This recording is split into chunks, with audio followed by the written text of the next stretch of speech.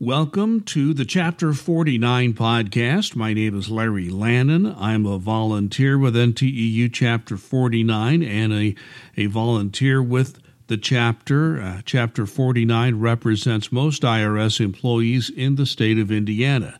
And this is our weekly podcast that we try to provide to give everyone an update on what's happening. And, of course, as always, we have our chapter president, Duncan Giles. And Duncan, you and I talked about what we needed to discuss this week. Sometimes we have to stretch a bit. We have no problem. Plenty of content this week. Yeah, it certainly looks that way, Larry. Good morning. Good morning to you as well. We are recording this in the morning. You may be listening at any time of the day. I want to start off with a message that many people listening to this may have already seen in their email, or what I guess it's not email, in the internal system, because IRS management has posted a message about awards. Now, I'm just going to read this message. It's about 4 paragraphs. Just bear with me. And this, again, is a quote from what the management has now posted online. The IRS is implementing a simpler, more effective award pool structure, ensuring high-performing bargaining unit employees receive awards. Watch the new SHOTS video to learn more about the new award pool structure. The new structure is based solely on business unit and designated occupation. The previous awards process required about 9 months to administer. Award pools were manually configured and reconfigured annually, requiring multiple steps, reviews, and revisions to ensure employees were in the correct award pool. This new structure allows for automations and efficient configuration of award pools. This change also reduces the number of award pools. In addition, the new system creates a transparent structure for employees to understand and bases awards on employees' rankings within the occupational series. The structure will allow employees to have equal ground in competing for an award and will promote fairness and consistency within business units. I will close the quote there. This is one of those situations where you read something like this and you try to respond and you just think, where do I begin? So, Duncan Giles, please begin. This is one of those things where I read this and I was like, oh, I must share this with a few of our previous guests. Ken Moffitt, our Director of National Negotiations, and Doreen Greenwald, the Assistant to National President Tony Reardon, immediately came to mind because I know how much that they would appreciate this fine gesture in the IRS.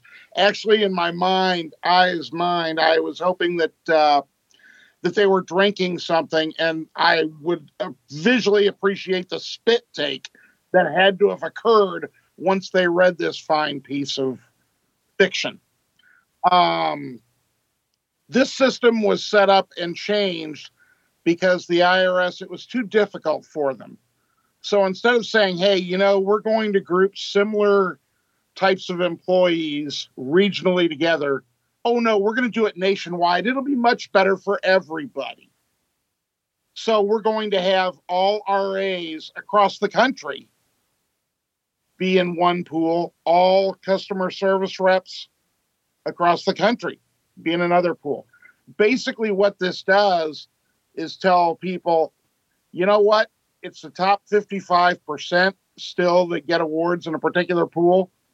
But I'm struggling to imagine any pool that if you don't have an outstanding, a 4.6 at least rating and a outstanding, that you're not going to get an award. So they've effectively sliced thousands of people from the awards.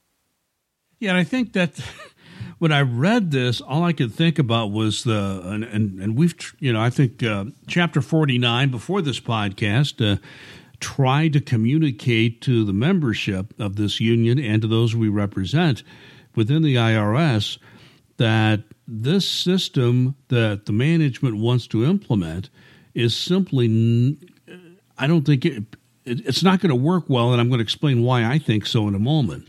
And I'm sure you'll chime in as well. But NTEU went to the legal mat on this, and sometimes you win and sometimes you lose within that civil service appeal system. And NTEU did everything, absolutely everything, to stop this system from being implemented. And I firmly believe, just based on my experience, my long years as a union representative going back to the 1980s, having been a manager for 6 years in the end of my career, that this is a system which will not treat Indiana IRS employees well. And we'll find that out in a moment, in not a too distant future here. But the reason I believe that is because we just, as an agency, do not have a system that is uniform. I mean, if you go to another part of the country, everybody is like walking on water, whether they are or not. I mean, you could be a high performer in some parts of the East Coast, come to Indiana, and they don't think you're that great at all. And we don't have a uniform system for a uniform enough system for evaluating employees. So what I'm afraid is going to happen, and I really want your view on this, Duncan, this is my view, is that people working in Indiana, because traditionally the management in Indiana is a little more demanding, in some cases much more demanding, when we all come up for our annual evaluations. So I think, although those are really nice words the management put onto that posting, and I have to give credit to the people who do internal communications, they really outdid themselves on this. I think what we're going to find is that when we find out who does and does not get awards, we're going to have some very angry people, and I think they're going to understand why NTEU went to the mat to keep the system we had before. So please react to that. Yeah, you're exactly correct in a couple of points that you made there. That's why I wanted to make sure that Ken and Doreen had it, because they were instrumental in fighting against this, as well as our national president and vice president, Tony Reardon and Jim Bailey, and the chapter presidents that worked on this. There's no fair, objective system. The way that employees are graded, like you said, some of them may walk on water in the coast, but in the Midwest or in the South, they may judge them more harshly. So those folks, even though they're doing the same type of work and possibly even doing it better, because the management is taking a look at it subjectively instead of objectively on what they need to do to hit these critical job elements, they're going to be left out of awards, even if they've gotten awards the previous several years beforehand. So it's not going to be fair to a lot of people. They're going to be upset. We totally understand that. And that's why NTU fought so hard against IRS doing this, just because of that, because they have no idea what it's going to do to their employees' morale. We know, we've told them, but apparently they didn't care. And I think they're going to be up for a rude awakening when they start dealing with their own employees who are going to be very angry about this. And when you and other chapter officials start getting the complaints, we're going to tell the employees we did everything as a union that could be done. We went to the mat legally. We did everything we could. We just happen to lose in that system right now, and it's totally the system management is put together. I want everybody to know that. They are totally responsible for this. And the other part of this is I can see across the country a great many more grievances being filed on appraisals, because everybody's going to realize, hey, I need to get to that 4.6 and outstanding rating. So I need to file a grievance on my appraisal, because if I don't get there, I'm not going to get an award. And we told, again, the bargaining folks told them, this is what's going to happen. IRS basically said, we don't care. This is how we want to do it, because it'll be easier on us. And so you reap what you sow. Well, and they say it's easier on us. They may think so on the front end. I think you're exactly right. Once the avalanche of of appraisal grievances start to pile up, they may find their managers are going to complain then because they're going to be overly burdened about this.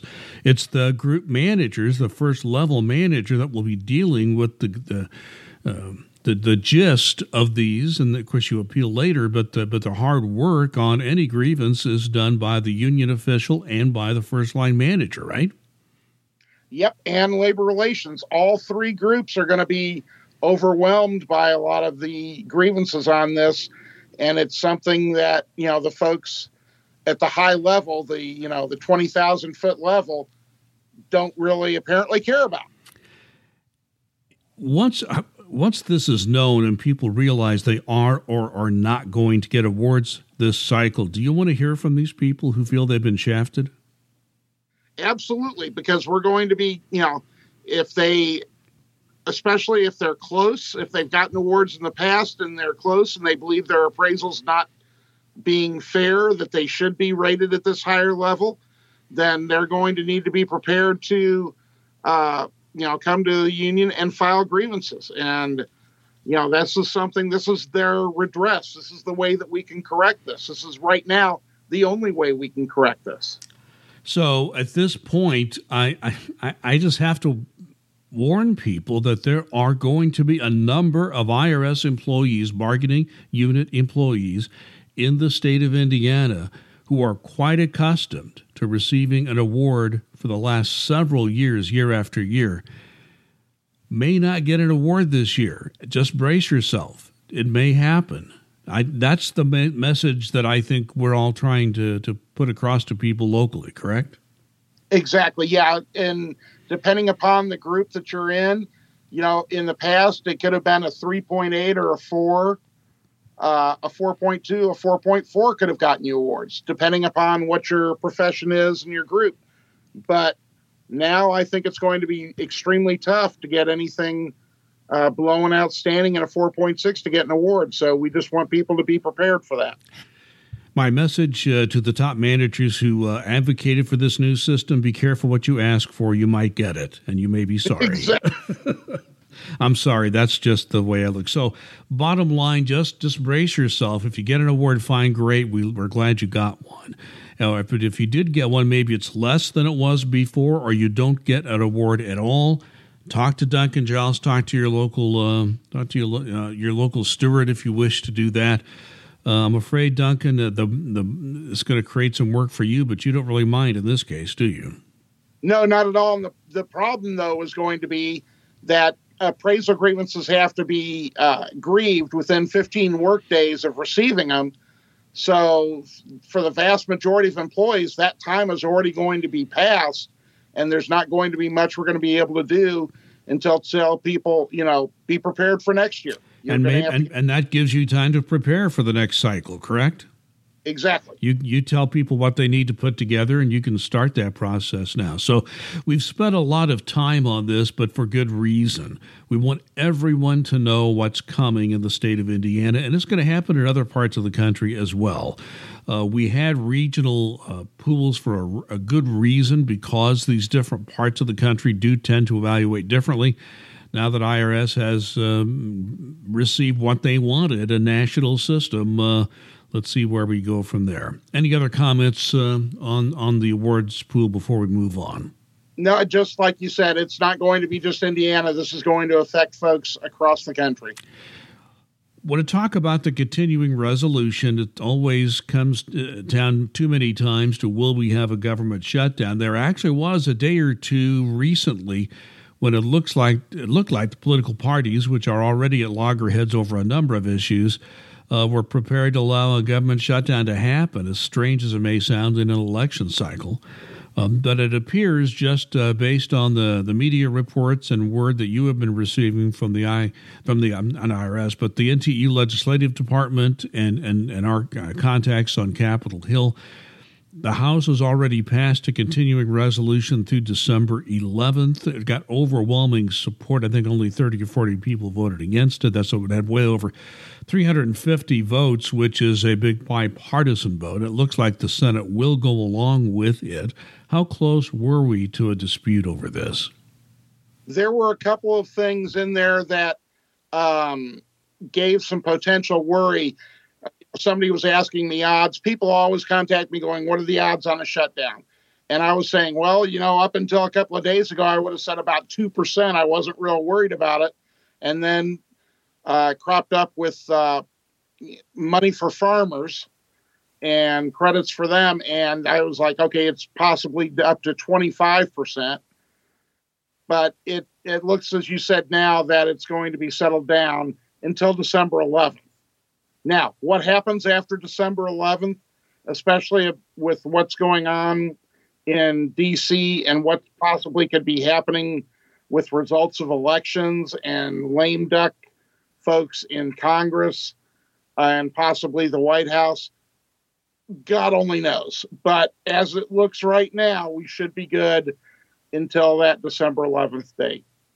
All right, you're right. What happens on December 11th may also be impacted by everything else that may or may not be going on by that time. But at least now it looks like the continuing resolution is about to be enacted, so there'll be no shutdown at least through December 11th, which takes us past the election, we hope.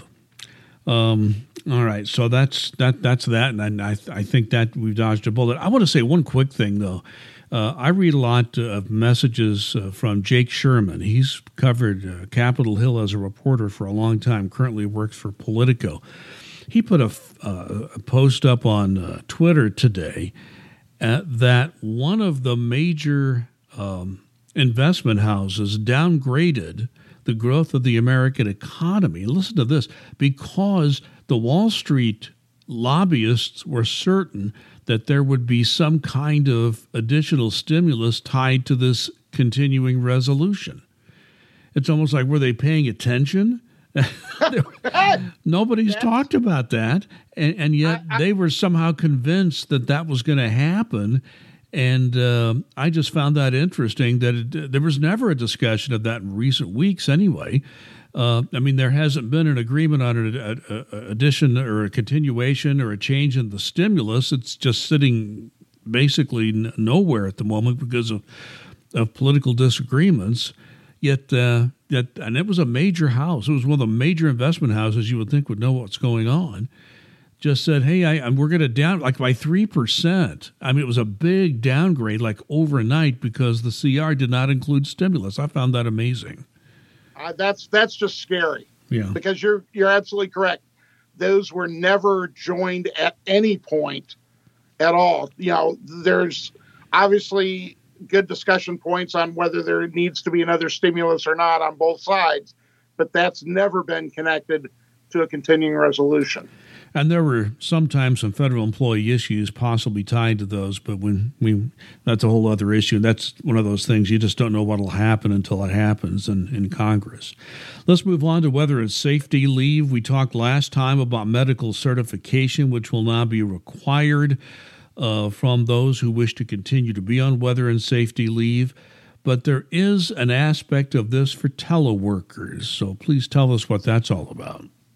Yeah, we do have some folks out there who have said, I cannot come into the office due to my high risk of COVID-19 at all.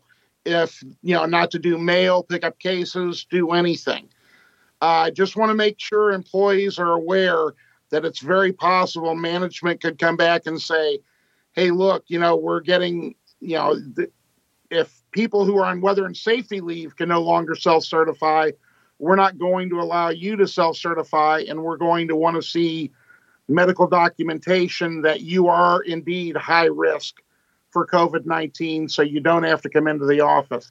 So just want to make sure that everyone is aware of the impact of this. So just, be aware that if you're teleworking, you still may need to provide this documentation. And it should be noted that the service simply says if you wish to continue on weather and safety leave, this documentation is required. Had you self-certified before, there's not going to be any questioning of that as far as we know. We're really moving forward on this. And if you wish to continue, you just have to document it medically. So I assume I've got that correct. Exactly. Okay. Here's something that is happening throughout our society. In fact, I was some weeks ago listening to a government meeting, the health board locally, talking about what do you do when you put in place a requirement for social distancing and mask wearing, and people just simply refuse to do it for whatever reason they may have in their own mind. So it's come up now within the IRS offices, where people are working in offices now, to some extent at least.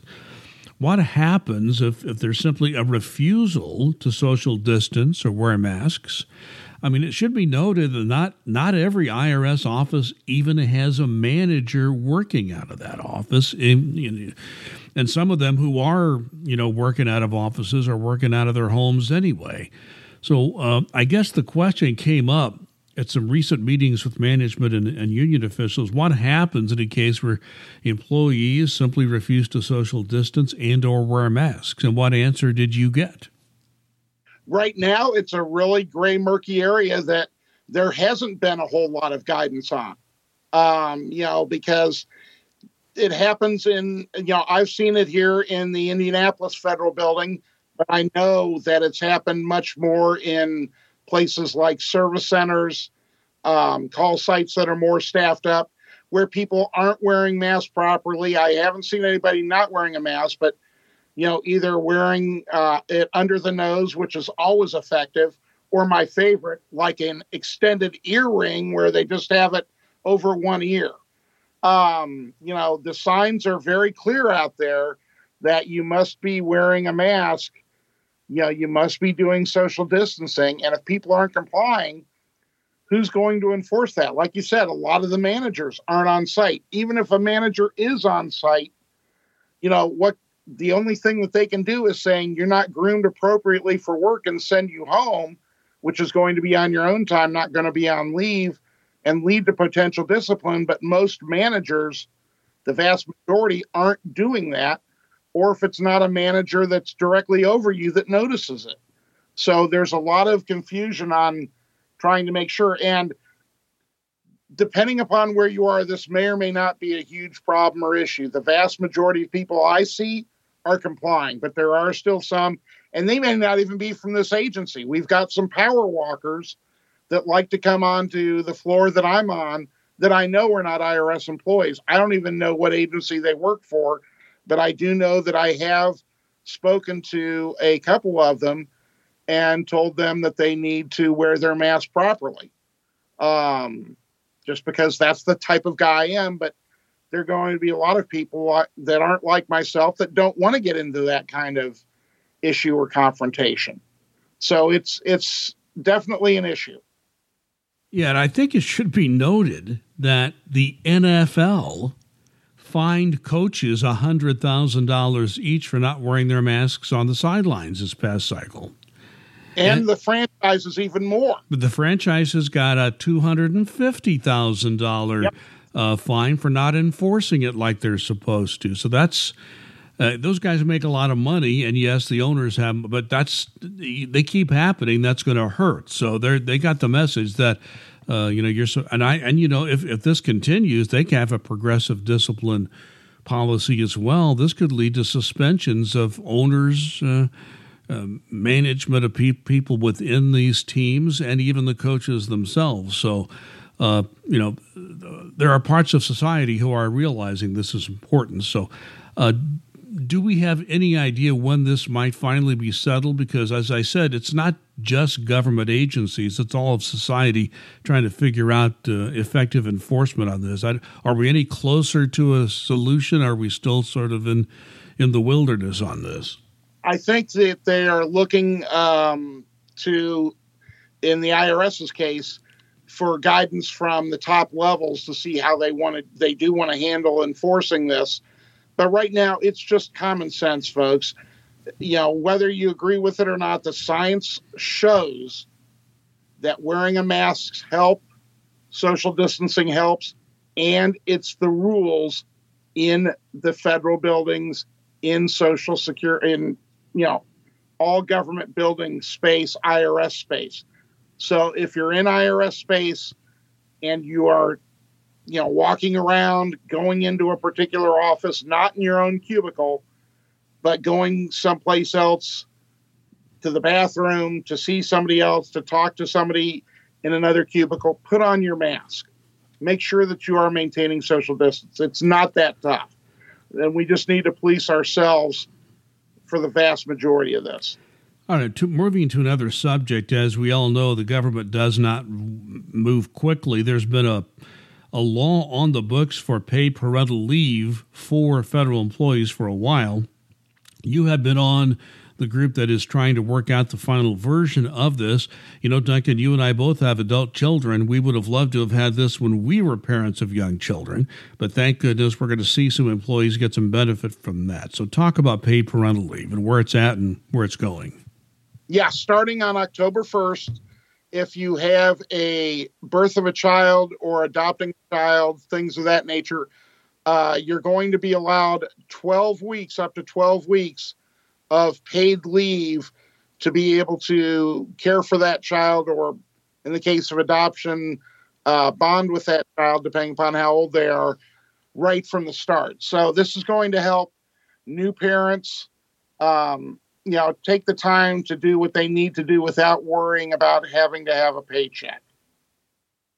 Moving on to another issue, voting is coming up. Early voting will begin very soon in Indiana. I'm not sure I don't think it's started anywhere. In my county, it doesn't start until for several days more. But also, in Indiana, you still have to have a reason for an absentee ballot. There are a lot of reasons, including just being out of town the day of the election. So I want to just say a couple of words. I do several podcast series. I do these, but I also do a podcast series locally where I live in Fishers, Indiana, which is in Hamilton County, Indiana. And I did a podcast interview with our county clerk, Kathy Williams, and she made it very clear that if you do file an absentee ballot, the main reason that they are rejected, and that ballot might be rejected, is if you do not sign it. And it's also another thing they find is you file a joint tax return, but you don't file joint votes. you have to sign your own name, and your spouse cannot sign your name for you. It needs to look like other signatures that you have done. But voting is now going to begin. It's already started if you want to do absentee ballot, and early voting will begin very soon in the state of Indiana. Duncan, a few words from you on that. I cannot stress enough that you need to vote. I'm a huge, huge proponent of always voting. I voted in every election since I first started voting in 1980. And I'm a huge proponent of voting. And for federal employees this year, you hear this almost every time, but I truly believe this. It's never been more important to make your voice heard. And so you need to avail yourself. If you have the option to do a mail-in vote, make sure that you do. Make sure that you get that ballot in early. Don't put it aside, look at it, and say, oh, I'll get to it. With the issues that we've had lately with the post office, we need to make sure that you get your vote in early if you're going to mail in. If you're going to do early voting at a in-person site, make sure that you budget your time for that. Just please, please, please take the time to vote. It is so, so important. Part of our democracy, it's a right, it's an obligation, and it's something I so strongly believe in. So make sure that you do whatever you need to do so your voice is heard. We're recording this on September 24th. Just a reminder for those listening before this date that check if you're registered. Registration deadline is October 5th in Indiana. That's why our early voting hasn't started, or the registration deadline has to pass before that can happen. But you also, there's a nice website. It's called Indiana Voters. What I would suggest you do is just Google Indiana Voters, and it'll come up, and you can check and see whether you are registered or not. And it's very easy to register in Indiana, so most people can do it online, not in every case. So you have to make sure you're registered. You have to be registered to vote. If you've been voting in the last few elections, you are registered. But just if there's any question in your mind, you can check that very quickly online.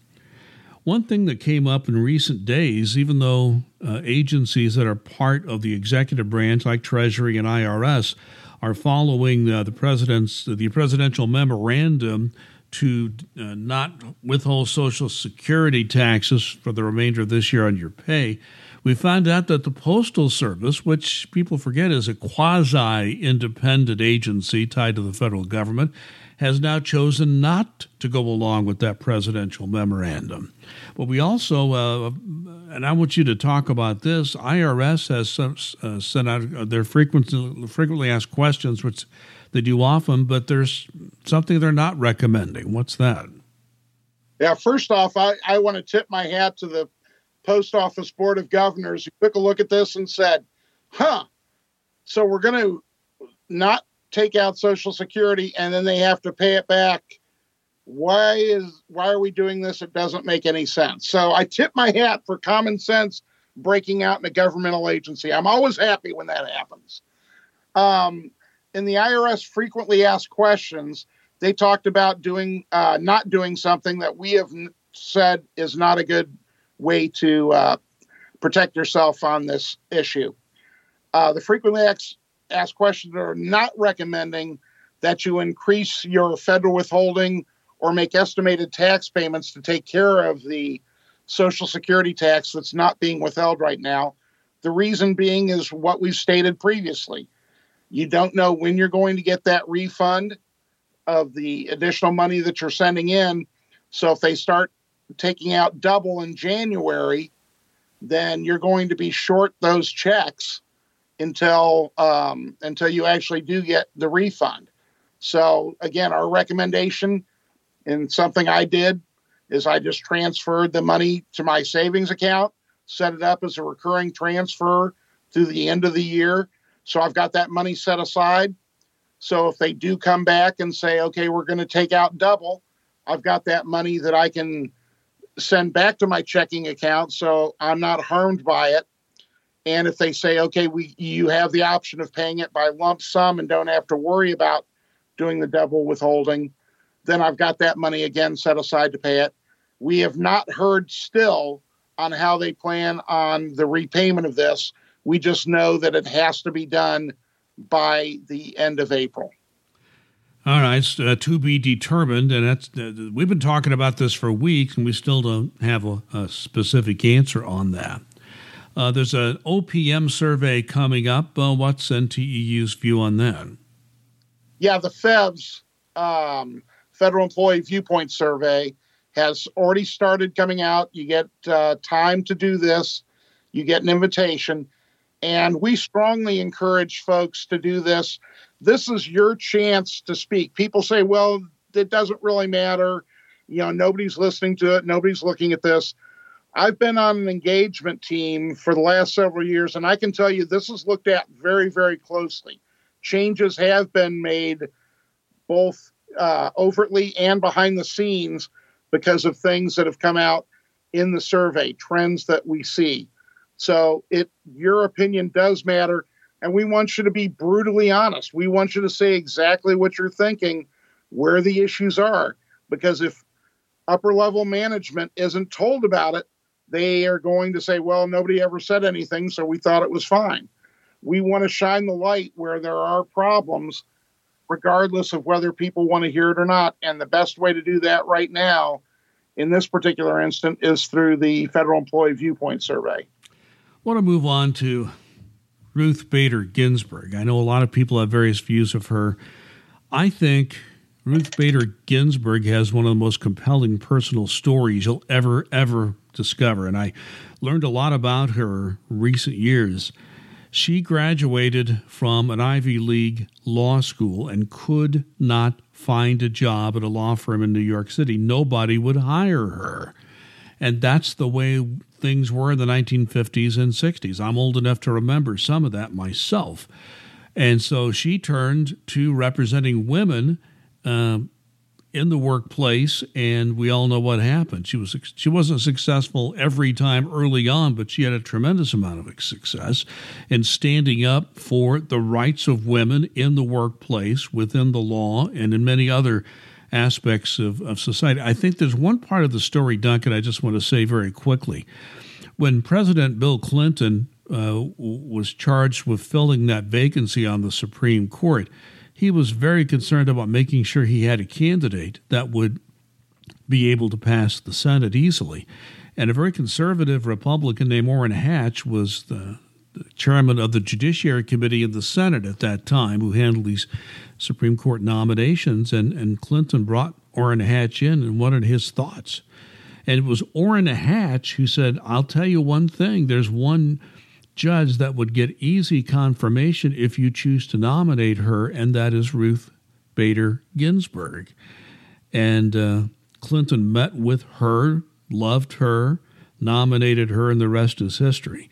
So this, as we look at her legacy, I mean, you can talk about a variety of things she wrote about, but I really do believe in her position as a judge, both at the lower courts and then in the Supreme Court, is a woman who, and I have two daughters, you have a daughter, all adults now, and a lot of their career choices are available because of what Ruth Bader Ginsburg did in her life, and I'd like to get your thoughts on that.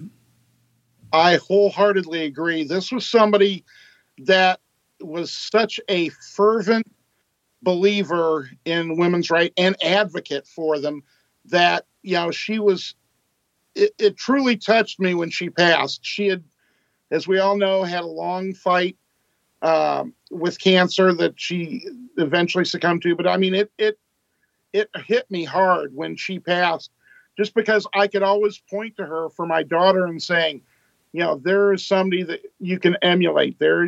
She was a fighter. She made sure that women were always, had the same rights as men, as they should, because,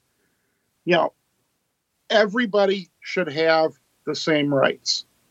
And for a woman to be treated as a second-class citizen, for an African-American to be treated as a second-class citizen, those kinds of things are never right.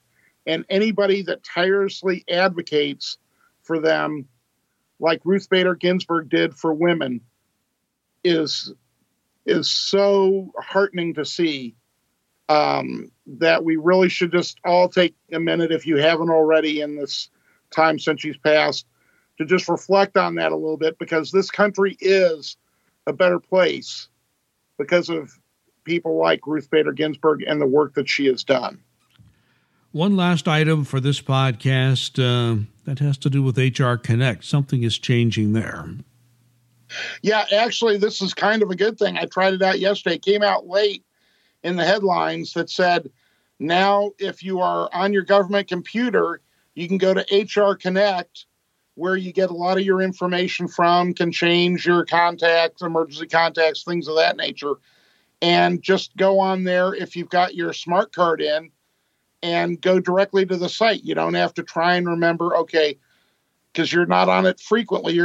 If you're like me, oh dear Lord, what is my HR Connect password? I'm going to have to reset the password again because I can never remember it. Well, they came out and we've got now a direct link to HR Connect. If you're on your government computer, that if you're already signed in, you can go directly to it without having to do any more passwords. Okay, we've gone a little over on this podcast. We usually go about 30 minutes. This is closer to 40, but we had a lot to talk about. I do want to say one last thing. I do produce a number of series of podcasts. The Chapter 49 podcast is one of them. But if you want others to listen, you think there are other people who might get some use out of our Chapter 49 podcast, again, you'll see all my other podcasts as well, but you can find it just by searching for Podcasts by Larry Lannan. And my last name is spelled Lannan. You can find, I'm on just about every platform, on iTunes. Apple Podcasts just recently got added to Amazon Podcasts, which is a fairly new platform for them. I'm on Stitcher. I'm on SoundCloud. So I'm on a lot of different places where you find podcasts. So just go to Podcasts by Larry Lannan. You'll see them all, but they'll all be the ones that we are doing for Chapter 49 are all labeled as the Chapter 49 podcast. So any final parting comments before we wrap this up, Duncan? No, I appreciate all the work that you do for this, and we encourage people to share these because the information that we give out not only impacts Indiana employees, but many times employees across the country. So feel free to share those. Yeah, I've looked at our statistics. It's amazing how many people listen to this podcast outside of Indiana. So we're gaining a reputation. Hopefully, it's a good one. You have a very good reputation on the comments that I receive. My reviews, as always, are mixed, but that's my luck. Duncan, this wouldn't be possible without you. So please understand that. So again, that wraps up another Chapter 49 podcast. My name is Larry Lannon. You've been listening to, with me, Duncan Giles, chapter president for Chapter 49, representing most IRS employees in the state of Indiana. So once again, be safe and be kind.